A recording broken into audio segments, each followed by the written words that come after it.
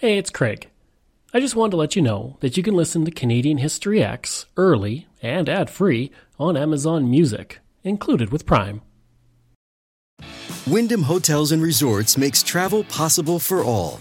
Whether it's the long haulers looking for a great cup of coffee, a roomier rest for the on-a-whim road trippers, or a place to make summer memories with the whole family.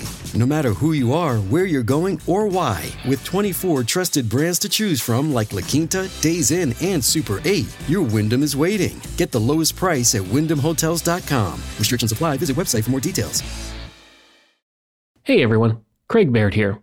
Before I begin today's story, I want to take a moment and ask that you check me out on Patreon at www.patreon.com/CanadaEHX. There are several tiers with great benefits, from ad-free content to t-shirts and other cool stuff. And if you're a fan of Canadian History X, make sure you check out my other shows, From John to Justin and Canada, A Yearly Journey. And don't forget, you can also donate directly to the show at www.canadaehx.com. It helps keep this show going. All right, on with the show. A listener's note. The following episode contains coarse language, adult themes, and content of a violent and disturbing nature, and may not be suitable for everyone. Listener discretion is advised.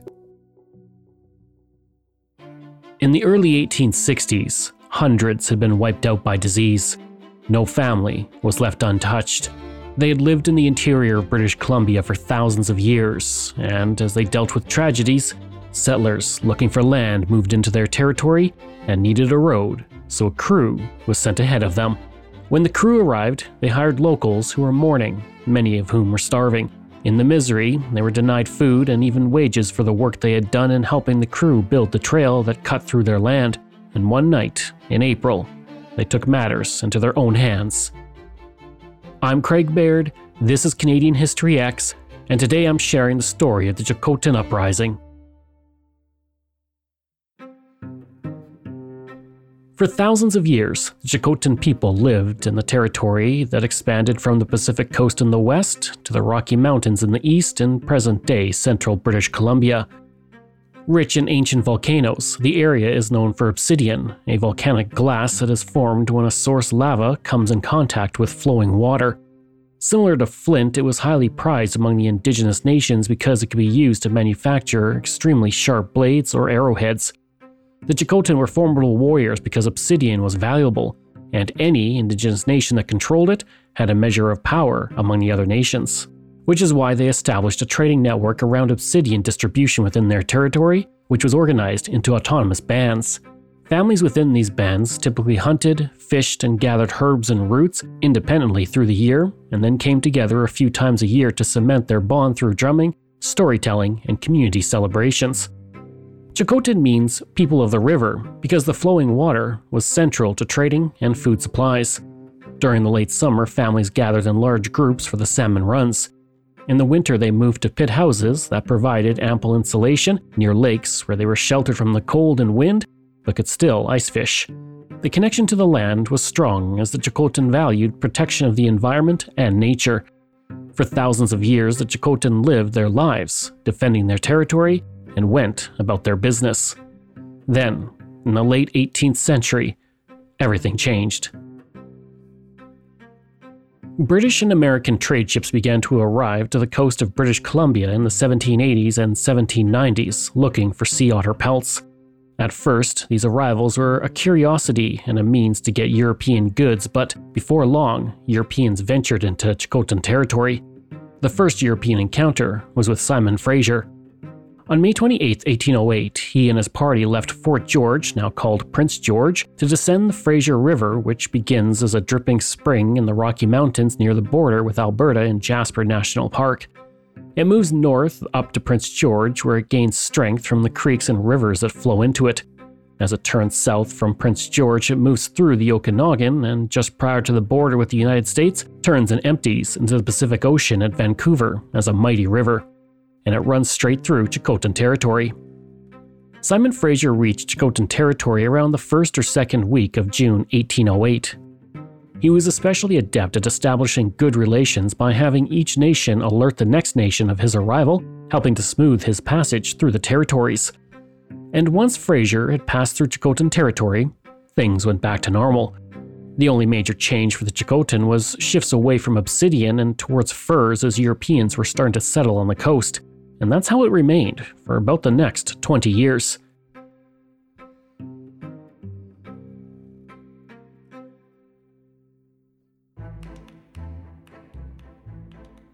In 1827, the Hudson's Bay Company established an outpost within Tsilhqot'in territory. The Tsilhqot'in were unhappy with the strangers who entered their territory without permission. They refused to trade with the outpost, and it proved to be unsuccessful as a result. It was occupied, off and on, for the next 17 years until it was abandoned, but it didn't stop the fur trade. More fur traders entered Tsilhqot'in territory, and they brought with them an outbreak of whooping cough in 1845 and measles in 1850. Thankfully, the Fraser River Gold Rush had little impact on the Tsilhqot'in as it was outside their territory. There was little contact with gold miners who flooded into BC's interior in 1859 and 1860, but it did have an impact nonetheless. The arrival of 30,000 gold seekers brought with them smallpox. Smallpox reached the Canadian shores in the early 17th century with French settlers and missionaries. Over the next 200 years, it slowly spread past the Great Lakes and into the prairies before it met the Rocky Mountains. In British Columbia, smallpox came from the west, as settlers arrived on the Pacific coast from all over the world. On March 12, 1862, the Brother Jonathan, a ship carrying 350 passengers, arrived in Victoria from San Francisco, many of whom sought their fortune on the Fraser River Valley, and aboard, one passenger was infected with smallpox. As everyone disembarked, a second passenger became infected and he traveled across the Strait of Georgia on another ship, the Otter, on March 22nd. From here, the virus spread like wildfire through the interior of British Columbia. It's estimated that the indigenous population of British Columbia was reduced by 62% by the time the disease had run its course. From June 1862 to January 1863, the Tsilhqot'in lost 1,500 people to the virus, 2/3 of their population. Half of the 14 bands within their territory were rendered extinct due to the outbreak. The outbreak decimated the population and caused a deep mistrust of anyone coming into their territory. They also believed that smallpox had been introduced for the purpose of taking land. And with no ability to read the room, a man named Alfred Waddington decided this was the best time to build a road straight through Tsilhqot'in territory. Alfred Waddington was one of the most prominent citizens within the new colonies of British Columbia and Vancouver Island, which was established in 1858. The same year, he arrived from California, where he ran a wholesale grocery business. In the colony, he wrote Fraser Mines Vindicated, the first book ever published in the colony of Vancouver Island that was not from a government source. In 1860, he was elected as a representative to the House of Assembly of the colony of Vancouver Island. His platform consisted of women's rights, small government, and religious equality, and he went on to draft the charter of the city of Victoria, but turned down the nomination to be the city's first mayor. An optimist, he was quickly disillusioned with the government and resigned a year after being elected. In early 1862, Waddington lobbied the press and his political allies to build a wagon road from Butte Inlet, located on the BC coast north of Vancouver, to Fort Alexandria, located in the Cariboo region of central British Columbia. For the government, the road was seen as something that could help increase settlement as it would reduce land travel from 37 to 22 days and shorten the distance by about half. At the time, the Cariboo Road was the only road into the interior. It began at the mouth of the Fraser River in the south and wound its way through 587 kilometers into the interior. In early 1863, the government approved the road and a draft agreement was signed. Construction began in mid-1863 and continued through the rest of the year before breaking for the winter. Things resumed again in March 1864, and by now, work crews were approaching Tsilhqot'in territory. Because of the smallpox outbreak a year earlier, the Tsilhqot'in had seen their population decimated and many were starving. Some were hired on the road but were not compensated. The road construction was deep in debt and there were little funds to pay laborers. This treatment, coupled with the incursion into their territory, led the Tsilhqot'in to declare war. Tsilhqot'in was the war chief, and he had first-hand knowledge of what it was like working for the road crew. He was highly respected for his abilities in battle, and his family held land where a road crew had built a ferry without permission. He briefly worked as a packer for the road crew before he was treated poorly and left.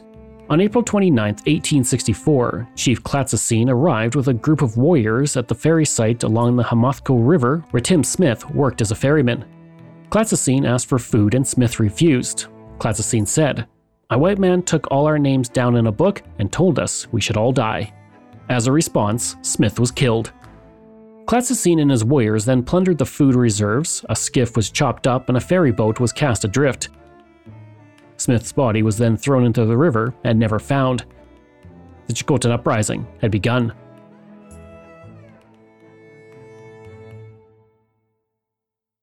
Let's take a journey back to 2003. Canadian teen sensation Avril Lavigne was topping the charts and turning the music industry upside down. But what if I told you that the Avril Lavigne we know and love might not be the same Avril? What? Did Avril die? Was she replaced by a doppelganger? I'm Joanne McNally, and I'm doing a deep dive into a notorious internet conspiracy. Who replaced Avril Lavigne? Listen wherever you get your podcasts.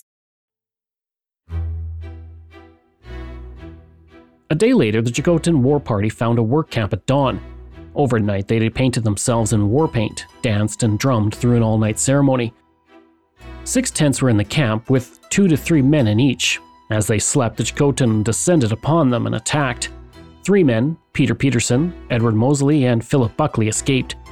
Mosley was the only man not injured in the attack. He said later he was not seen in the tent when the Tsilhqot'in pulled it down and shot his 2 bunkmates, Joseph Fielding and James Campbell. He kept quiet until the men moved on to another tent. He then fled into the river and escaped.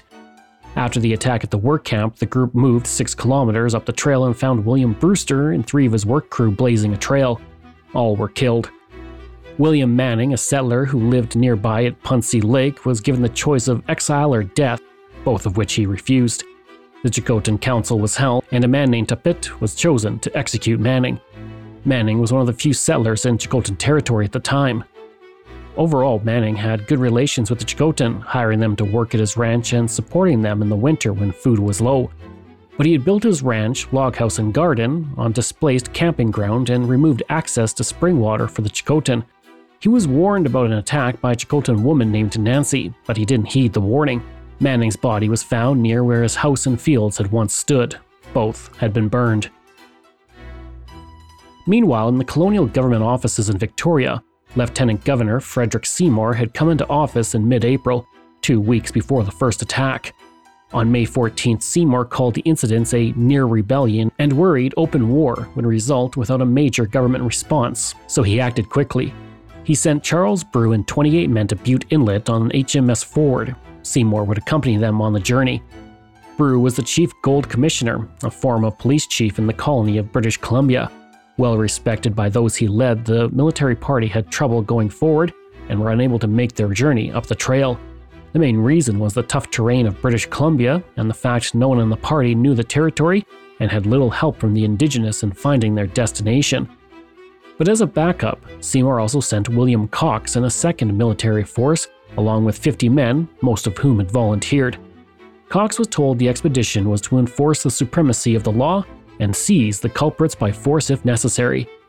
They left on an overland route soon after Brew's military force left on their river route. Both military forces were paid a daily wage and provided with food. And the journey into the heart of the Tsilhqot'in territory was not easy on the overland route. The volunteers were not used to such hard terrain, and there was constant insubordination and near mutiny against Cox. They wandered aimlessly through the wilderness, camping in forts and often accidentally injuring each other with friendly fire. Along their wanderings, they burned down Tsilhqot'in homes at Puntsea and Sutless along Nippo Lake. Meanwhile, Brew and his force of now 38 men boarded HMS Sutlej, attempting a second departure, and met Cox's forces on July 7th. As they made their way into Tsilhqot'in territory, a pack train led by Alexander MacDonald was warned about growing conflict in the area, but he ignored the concerns. MacDonald owned a ranch near the now deceased William Manning. The pack train consisted of 7 men, 28 load pack animals, and numerous other animals. They made camp at Tautistan, where they remained for several days. A second warning came from an indigenous man named Akpiker Moose, and this time, MacDonald listened and turned back the way they came. heading towards Bella Coola, which is to the north along the BC coast. But it was too little, too late. They were ambushed soon after, and MacDonald was shot 3 times. Only 5 men survived the attack and made their way to Victoria, where they shared news of the attack. Meanwhile, within William Cox's group was a man named Donald Maclean, who had served as chief factor of the Hudson's Bay Company. He was the only one to have considerable knowledge of the territory and the Tsilhqot'in people. He'd also married a Tsilhqot'in woman. Maclean was second in command to Cox as they moved into the territory. In mid-July, Maclean led a scouting party to find Tsilhqot'in warriors. As they moved through the trees, a guide heard a rifle click and told Maclean to get down. Before the warning could register, a bullet went straight through Maclean's heart, killing him instantly. He was the last white person to die in the uprising. When news of Maclean's death reached Victoria, the story had been exaggerated to say the entire military expedition was massacred by the Tsilhqot'in. The Victoria Daily Chronicle wrote, "The wretches, not content with depriving the poor fellows of life, hacked and mutilated the bodies in a most shocking manner." Reports of cannibalism were also written into the newspapers as the story became sensationalized. The Victoria Daily Chronicle continued, "I believe there is not one settler among us who would not heartily have volunteered to assist bringing vengeance upon the devoted heads of the fiends who had perpetrated this atrocity." Over 500 kilometers away, Chief Alexis was in Tsilhqot'in territory. He had spent years trading with the Hudson's Bay Company and was well liked and respected by both the Tsilhqot'in, settlers, and fur traders alike. When he first heard of the attacks against the road crews, he vowed publicly that his tribe would not protect the killers. For this reason, Cox attempted to employ Alexis as an interpreter and guide, but Alexis instead went into hiding as he feared retribution on all Tsilhqot'ins for the attacks. Eventually, Buru assured him with a message of peace. On July 20th, 1864, Chief Alexis met with Cox, Buru, and Lieutenant Governor Seymour at a camp. Seymour told him that the government wanted peace talks with the warriors. Believing this, Alexis found 8 warriors who led a force of 24 men and returned to Lieutenant Governor Seymour and the military force. As soon as they arrived, the 8 men were immediately arrested and sent to Fort Alexandria. Upon the capture of the men, Seymour wrote, "That Europeans should thus run down wild Indians and drive them to suicide or surrender in their own hunting grounds in the fruit and fish season appears to me, I confess, a little short of marvelous." One man was sent to trial in New Westminster, but escaped en route and was never caught. For the rest, their trial was set for the end of September 1864. Presiding over the trial was Judge Matthew Begbie. Within the colony of British Columbia, Begbie was a legend. He arrived in 1858 at the age of 39 and became known for his vigor and stamina. Each year he traveled in a circuit throughout the mountainous wilderness of the interior, holding court in every settled area in the colony. Sometimes court was simply held in the same tent Begbie was sleeping in, and no matter the surroundings, he wore his judge robes in each court setting.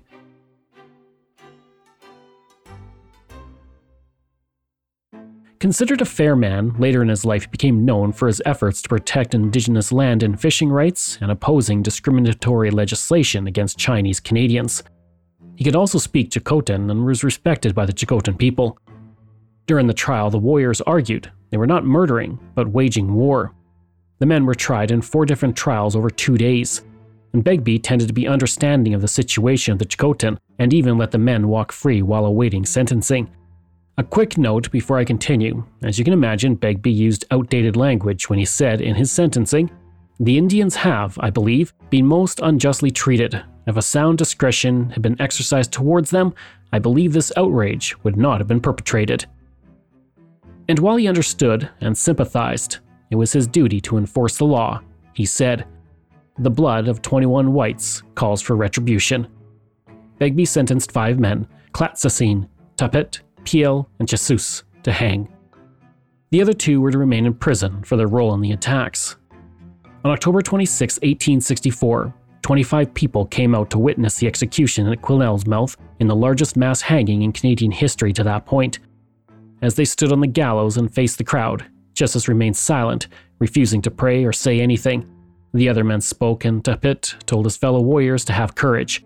He said, "Tell the Tsilhqot'in to cease their anger against the whites. We're going to see the Great Father."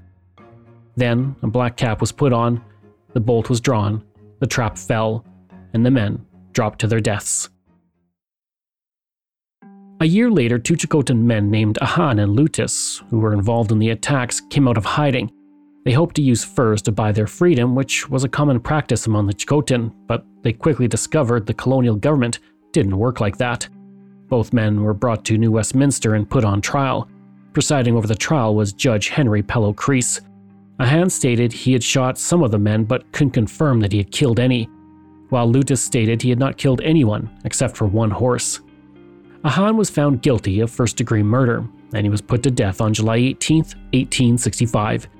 Lutis was convicted of third-degree murder and sentenced to death, but before Lutis could meet his maker at the gallows, Lieutenant Governor Seymour stepped in and pardoned him by saying, quote, "A sufficient number of Indians has now perished on the scaffold to atone for the atrocities committed last year." Lutis is the only Tsilhqot'in warrior to receive clemency. After that, those who had a small part in the story went on with their lives. Judge Begbie eventually became the Chief Justice of British Columbia in 1871 and was knighted in 1875. He died in Victoria in 1894. Charles Brew only lived for a few years after the uprising before he died in the Cariboo region in 1869 from acute rheumatism.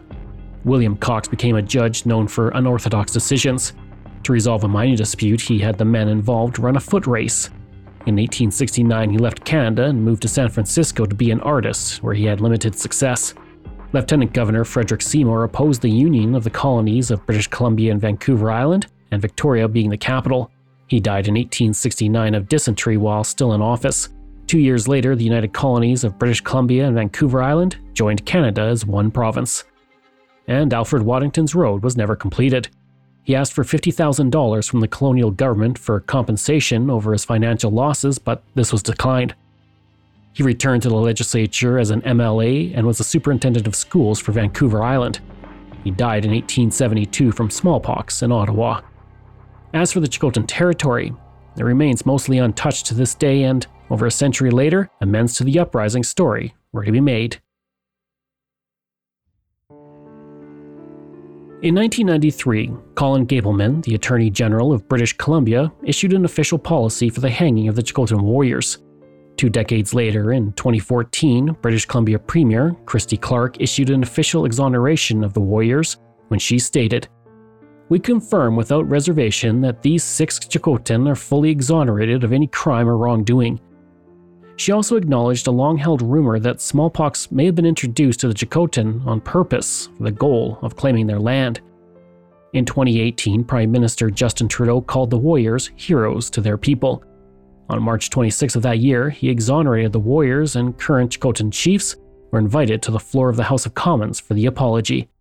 And on November 2nd, Justin Trudeau became the first Prime Minister of Canada to visit Tsilhqot'in land. He arrived riding a black horse to symbolize the ones ridden by the warriors, and he participated in a smudging ceremony. I hope you enjoyed that episode and our look at the Tsilhqot'in Uprising. Next week, we're looking at the Black Donnellys. Information from Canadian Encyclopedia, Tsilhqot'in War, National Post, Canadian Mysteries, Weekly British Colonist, Wikipedia, and the Victoria Daily Chronicle. This show is researched, produced, and written by me, Craig Baird, with the help of Dila Velasquez. Audio production and design by Rosalind Kufor. If this is your first time listening and you like what you heard, please take a moment and give us a 5-star review to help other people find these amazing stories. And there are so many for you to sink your teeth into. If you enjoy this podcast, then please check out my other podcasts, From John to Justin, Canada, A Yearly Journey, Pucks and Cups, and Canada's Great War. We love hearing from you, so if you have a show topic you want me to cover, email me at craig@canadaehx.com, or stop by my website and social media. I'll include all of those in my show notes. Until next time, I'm Craig Baird, and this is Canadian History X.